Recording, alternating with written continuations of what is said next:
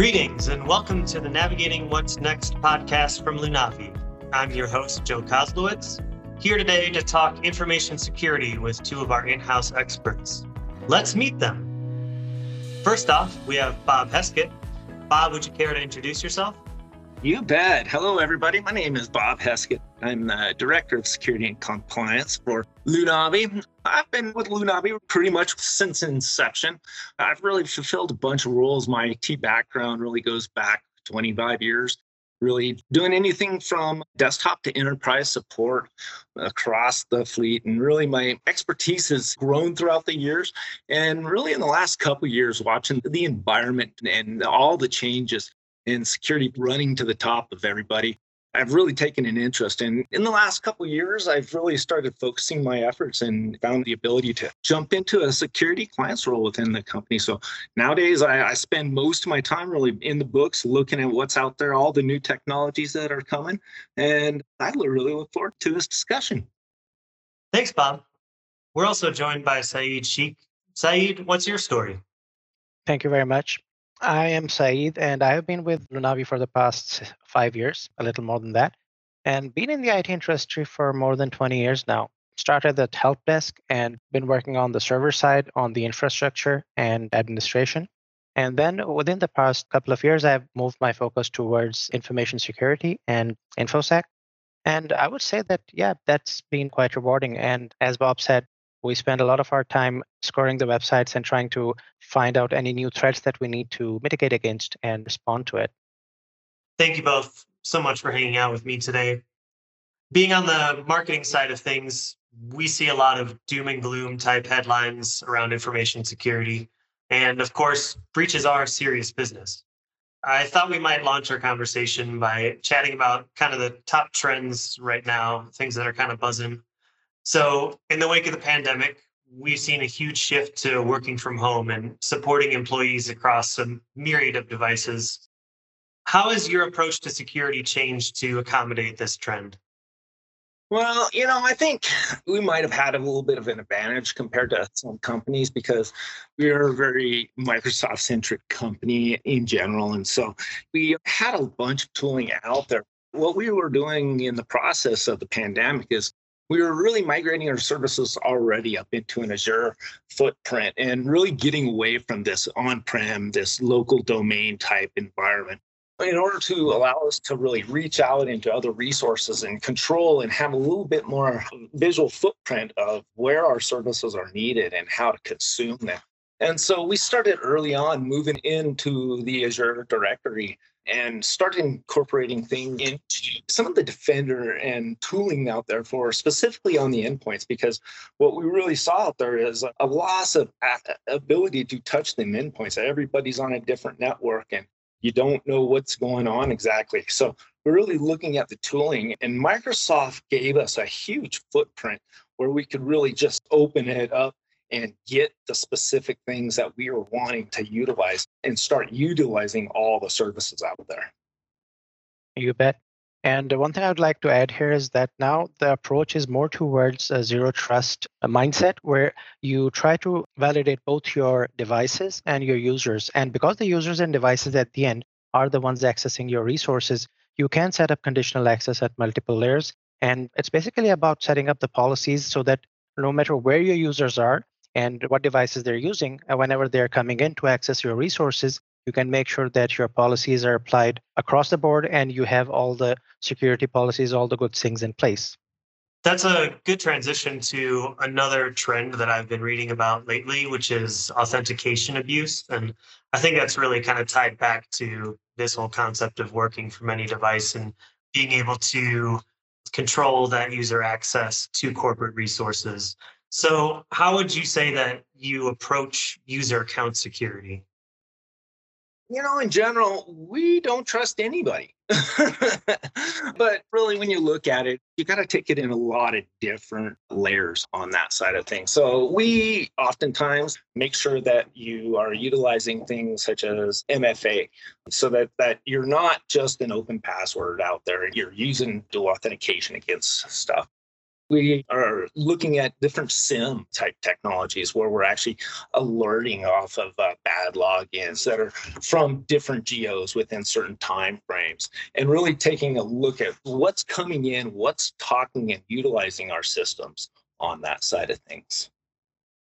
And one thing I would like to add to what Bob has already said is that the thing that we're looking for are anomalies. And because we're collecting all our logs in Log Analytics Workspace and running analytics right on top of it, we can actually bubble up all the anomalies and anything that's out of place. For example, impossible travel, a user signing in from one geographic location, and then within the next 2, 3 hours, they're signing from a totally geographic location, which is impossible for them to travel. And then we just need to look into it to make sure that it was a legitimate use, maybe by logging in through a VPN or maybe connecting through a remote site.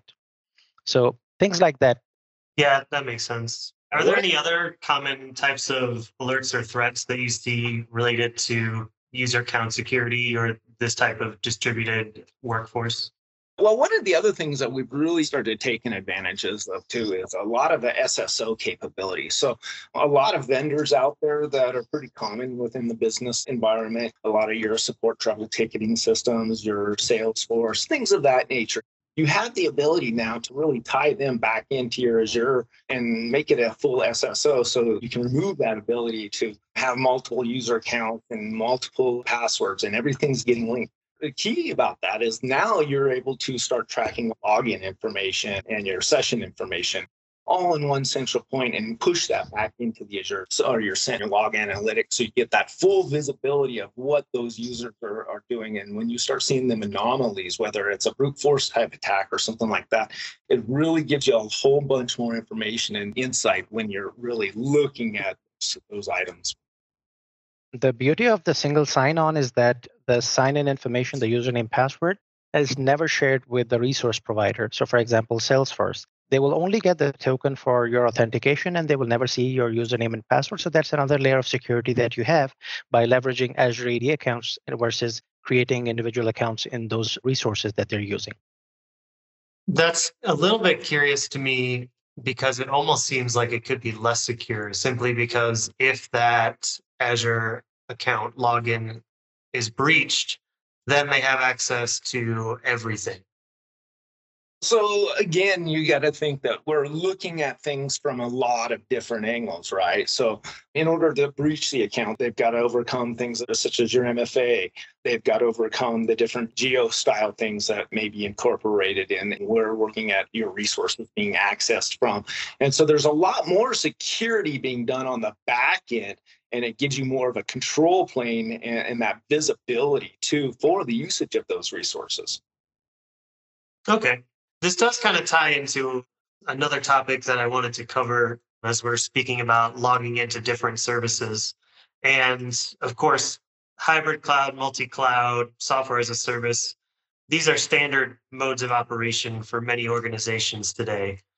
When it comes to managing security across different service providers and infrastructure sites and hosts, what tips might you have? Is this kind of mostly focused on the network and perimeter defenses, or does the attack surface increase when these different services have to talk to each other?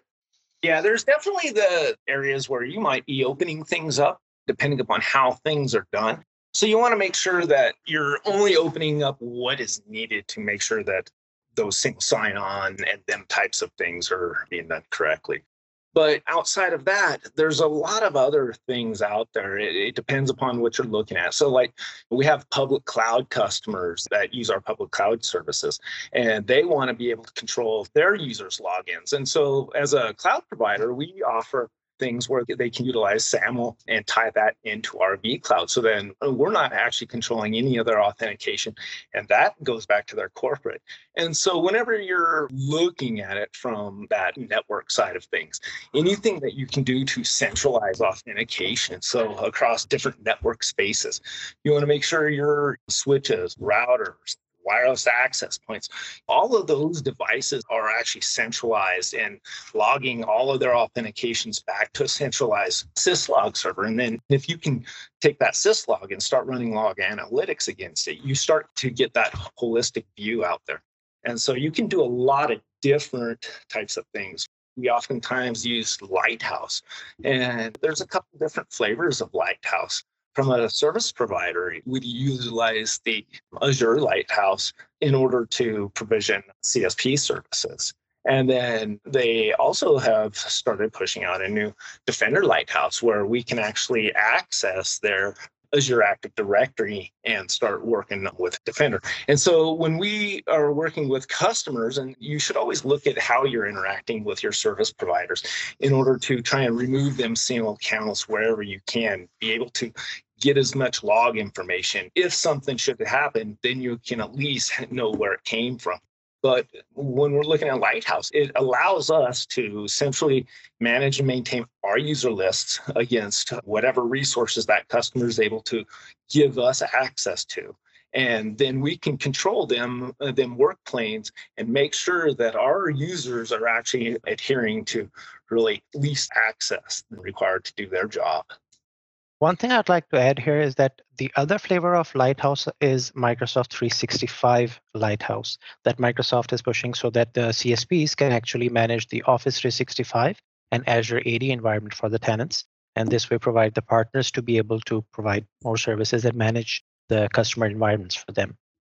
So it sounds like there are quite a few different tool choices out there. And so you guys have kind of settled on Lighthouse as one good option for us. Obviously, we're quite embedded in the Microsoft ecosystem. Have you ever run into any troubles trying to implement that with a client who may not be using as much within Azure? It's really just a couple of requirements in order to get that set up and running. And so it's getting some global access or some security rules specifically. And we can work directly with the individual, or we can give them an instruction set. And really, it only takes a couple of minutes to put those things in place to really set it up so that you have that visibility. And the great thing about it is it's one of them MSP services. Once you're done, then you only have one place to shut off access for everybody that was working within that service provider. So you don't have to go through and clean up for all kinds of different directory access. You can shut it off in one fell swoop. Do you have anything else you want to share about tooling in general? Just kind of curious about the overall stack that we're using here at Lunavi, how you choose to select those, and which tools focus on which areas. So we have things like you're talking about Lighthouse right now, or Cloud Defender for web apps in regards to the distributed workforces we were already discussing. But then there's also Sentinel or Azure Security Center. I know we've also used Sophos in the past for endpoints, and there's also Nessus for vulnerability scanning. So could you kind of compare and contrast there for a moment just to let our listeners know why we've chosen the tools that we do? You bet. There's a whole array of different tools out there that are available. And when we're looking at tooling, we kind of are looking at it across the board too. And so the specifics of tools that we can talk about, I'll kind of start at the top level of what are you trying to accomplish? A lot of our tools are looking at what are the logs and the analytical side of things that we can gather and trigger and react on. Some of the other types of tools really are endpoint control and how do we manage and maintain that, because at the end, our users are one of the people are going to be the most susceptible out there to everything that's going on. And so we're using things like Autopilot and Intune to accomplish some of our endpoint management, to deploy software so that we can make sure things like encryption is enforced across the board. And if it doesn't meet the configuration policies, it's giving us notifications so we can take immediate actions. And then we've got other things out there as the different vulnerability scanning. So we look at it both from an internal and an external standpoint, right? Because the external is one of the first things of how someone is coming in. So that's one of the areas that I see missed across the board from a lot of the engagements that we go into in the beginning is they've never really looked to see what's going on, because they may think everything's patched in a good place. But if they actually had some firewall rules that were opened up or some misconfigurations, even devices that may be not running new code versions may be susceptible to some sort of an attack vector that could be out there. So we do a lot of that vulnerability scanning. We look at not only from looking at different ports and at the IP, but there's also the applications, right? And so even if your system is up to date and that sort of stuff, well, you may have some bad code in there. And so they make tools out there. And so that's one thing that we've also started to do is we've seen a lot of the threat vectors out there increases. Not only look at some of our own internal side of things, but what are the vendors pushing out there? And our vendor sites and everything, because a lot of stuff that we're given is a portal nowadays. And so we want to make sure what we're providing to our customers is good, even double checking our vendors. So from a customer standpoint, looking at it holistically, you kind of got to look at what the inventories are and what kind of things, what policies do you have in place? And then you can start utilizing all these different tools to achieve the goal. A very interesting thing, especially let's say about apps that your users are using. Microsoft already has a very good tool for this called Microsoft Defender for Cloud Apps. And it gets its information from your logins, from your Intune and everything. And then it actually gives you information and you can discover the applications that your users are actually using. And not just that, it also gives you insight on each application. What is the compliance status for it? What's the security status for that particular application? And it gives it an overall score, which can actually help you guide your policy and decision on if it's an application that your users should be allowed to continue using. So you can sanction it, or it could be an unsanctioned application which you do not want your users to continue using and block access to it. So there are a lot of tools that give you insight and are very helpful, especially in these cloud native environments where you can actually leverage them. And no matter where your users are, it can give you a lot of insight and control over what your users are doing.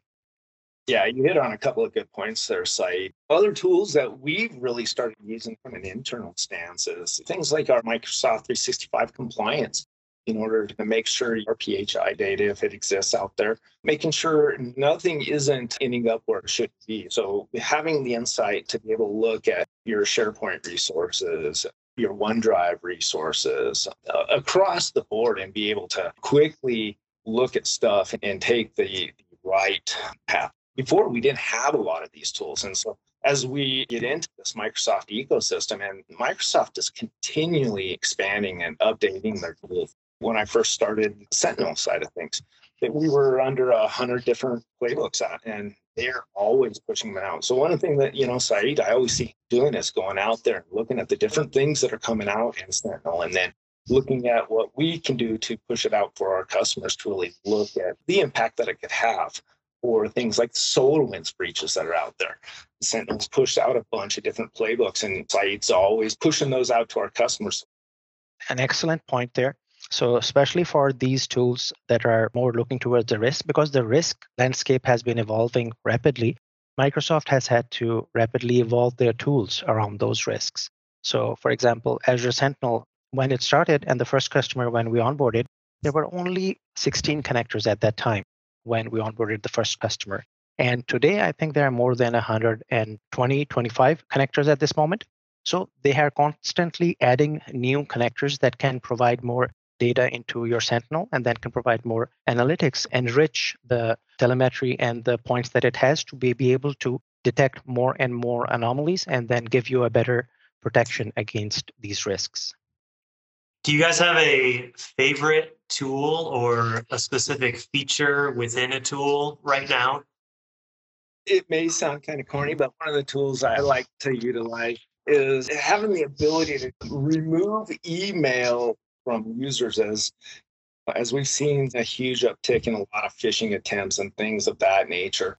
And even as good as some of the email scanning and the layering that we've got in place, things still skip through, When it does skip through, it hits quite a few different systems. So really having the ability to go in and yank email that we know is bad, that could be potentially malicious before anybody gets it, and across the board in a matter of moments, and then having that really pushed down so that it really does not open us up for them users to click on them links or anything like that.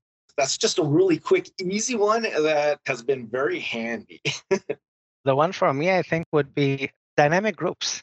they're so much fun to work with. If you set up the logic correctly, they can do the work for you. So imagine you get a new user, you need to put them in certain department, they need to get certain licensing, they need to get certain access. Well, if you have your dynamic groups in place and you create the user with the correct department and the correct parameters, they will end up getting all of those and you don't have to do that. So that is really amazing. And I just really love that. That's cool. Do you have any other go-to targets for automation within your processes or your tools? So automation, the buzzword. Well, that's a good example so I just threw out there, though. Yeah. So we are constantly trying to improve and incorporate automation kind of across the board. So from a lot of internal processes, from our onboarding and that sort of stuff, we've been able to capitalize on a lot of the built-in features out there and automate some of them. But a lot of long-term customer-facing stuff, you got to make sure it's good across the board at the enterprise level. And so we're continually working with our teams. And so we've been able to push out automation to really build and get some of our SIM stuff initially set up.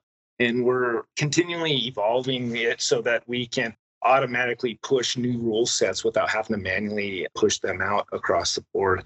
But as far as some of the day-to-day automation, we do a lot of things as far as the reporting and notifications to our customers, notifications from within our internal groups and escalation, depending upon alerts that are coming through. Things like that are some of the key automation pieces that we use today.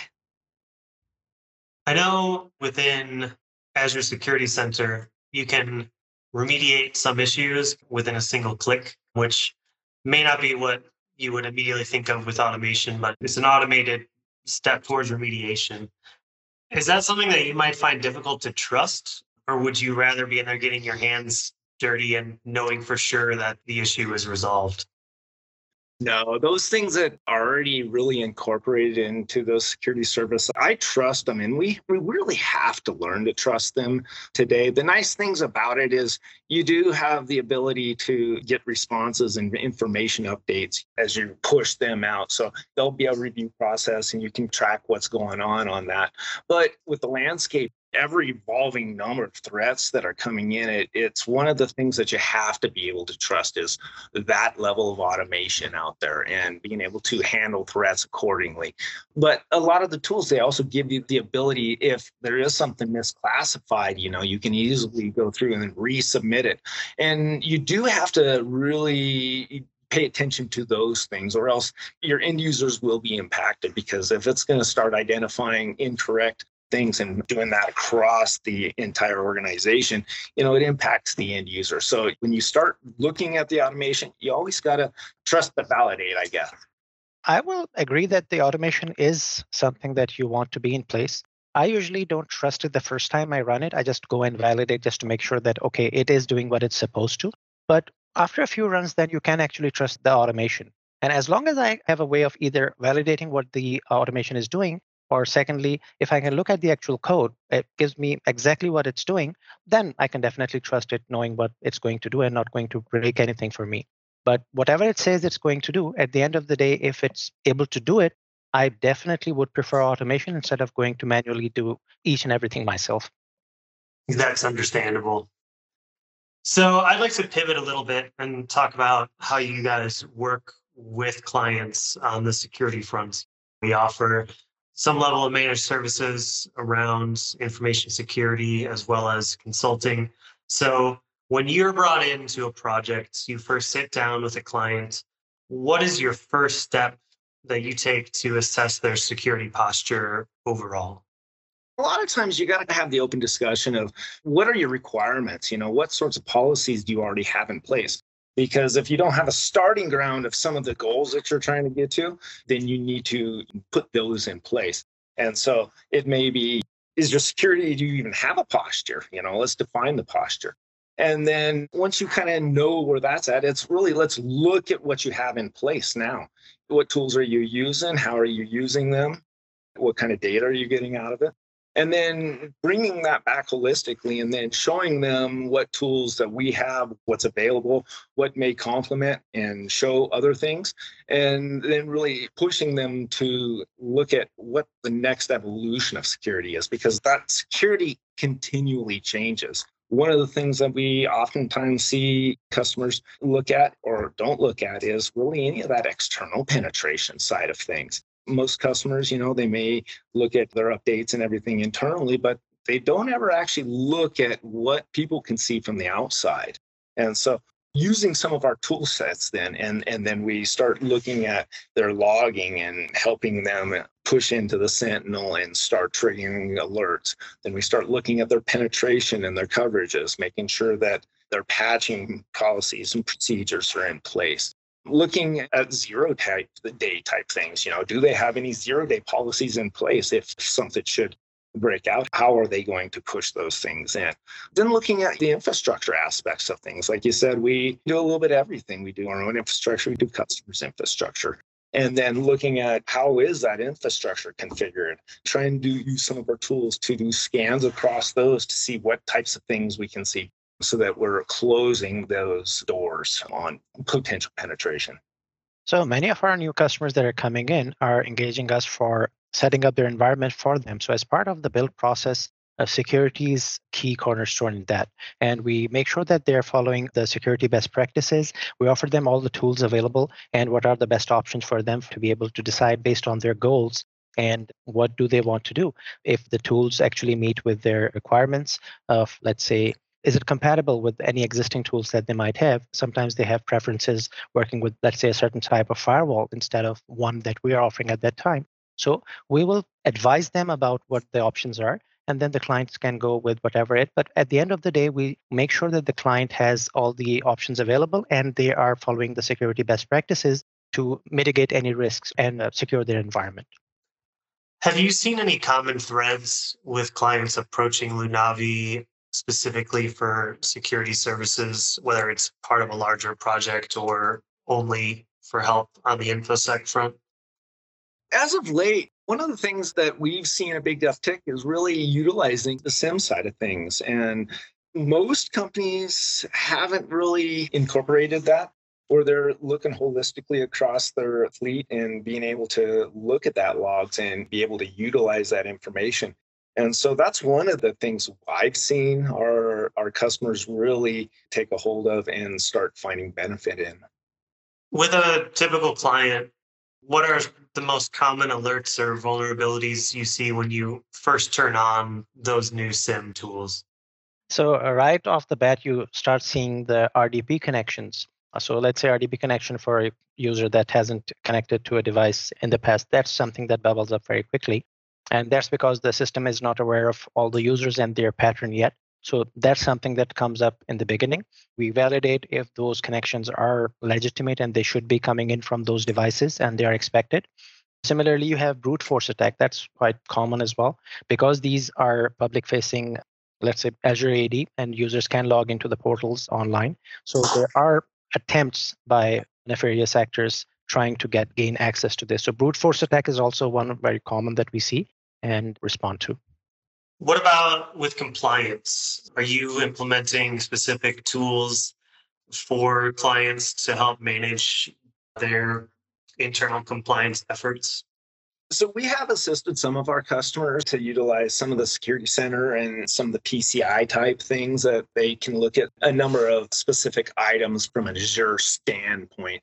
And so our teams have utilized some of those things to help set them up. But then also from an internal standpoint, we use some of the tunes like Intune is one of our tools we use from a compliancy standpoint in order to really enforce endpoint protection. It enforces our Windows update policies. We utilize it to enforce our encryption policies across the board. And so it gives us that one-stop shop where not only is it actually going through and doing the work for us and helping keep the endpoints updated and everything, It also has the ability for us to report from a compliancy standpoint. So we go through our SOC compliances, and some of the items that we need to be able to show is that we are updating our workstations and servers and stuff on a regular basis and verify encryption, things of that nature. And so as we've moved more into this Microsoft ecosystem and kind of centralize some of this tooling, now we're able to actually start building reports where in the past, we had to touch quite a few different systems to pull some of this information. And so the beauty part about it is now we can use some of this automation to actually start dumping reports on a regular basis, start sending out and create tickets for things to be addressed and taken care of. And then at the end of the day, on our regular auditing, we can show these reports to our compliance officers and really reduce that overhead and the time it takes to produce some of this information and validate, verify. So would you say that you have also found these tools quite useful for managing Lunavi compliance audits for things like HIPAA or SOC? Yeah, definitely. We depend on them nowadays on our front from a day-to-day work, especially as dispersed as our staff is, it has really helped us get our arms around the fleet and maintain compliancy across the board. So Microsoft being an enterprise supplier, as an enterprise-focused company, they already are aware of all the compliance requirements that are there for different type of compliance programs. So finding these are much easier, or let's say there are already some tools and reports available that can answer many of your questions, provide you all the evidence that you require for your audits. So I would say that in some ways it's become easier. Well, that's what you want to hear, right? Making our lives easier. Yes. That's technology working. Well, I think we're kind of winding down here. And so I just wanted to ask you guys about, as we're rounding out 2021, looking ahead to the next year, what are you most looking forward to from a security perspective, or what are your biggest projects or goals that are upcoming? Some of my biggest projects and goals here, especially as we're starting to crest into 2022, is really getting ready for preparing our enterprises for a lot of the stuff coming for DCOM. So you're going to have that 2012 server, and there's still quite a few customers and systems out there that are running that. And so really getting ahead of that, because it's a year out. If you don't have visibility, you need to have the visibility. So I'm going to be working with our teams internally and externally to start getting some of those things, because that takes a lot of planning typically to upgrade and move technologies. You bet. On top of it, continue to consolidate our logs and our telemetry and move them over to the cloud, and consolidating our tools to give us more enrichment of data. And then that's also something that will continue. I see us continue doing the next year. When you have all this data, I mean, you guys are using a ton of different tools. You're pulling them together in dashboards. How do you conquer that noise and discover what the top priorities are? That can be a challenge holistically. We like to start small and then grow it. And so a lot of times when you're looking at all this data, you have the ability to make alarms by triggering everything under the sun. But really, how valuable is that to you? It's just a bunch of noise. And so we like to prioritize as far as what are we wanting to accomplish, right? Are we trying to look at security? Are we trying to look at something else? And then really focusing on what we want to alert on. And then as we kind of dial them in, because not only do we need to understand the alerts there, we have an entire help desk and a team that works behind us. And so as we're building this stuff, we're building our workbooks and building a team that can actually help and assist a customer with it. And so we start small and we start turning it up, and then we start deploying it across the customer base in order to keep that noise low. When a customer's first coming on, if it's something that we've already done in the past, really, we're not too worried about just turning those things on, because we know what to expect and we know how to react and address. Now, if it's a new piece of hardware that we've never actually done any logging on, but there's a connector and available, we'll work with that customer and we'll turn it on.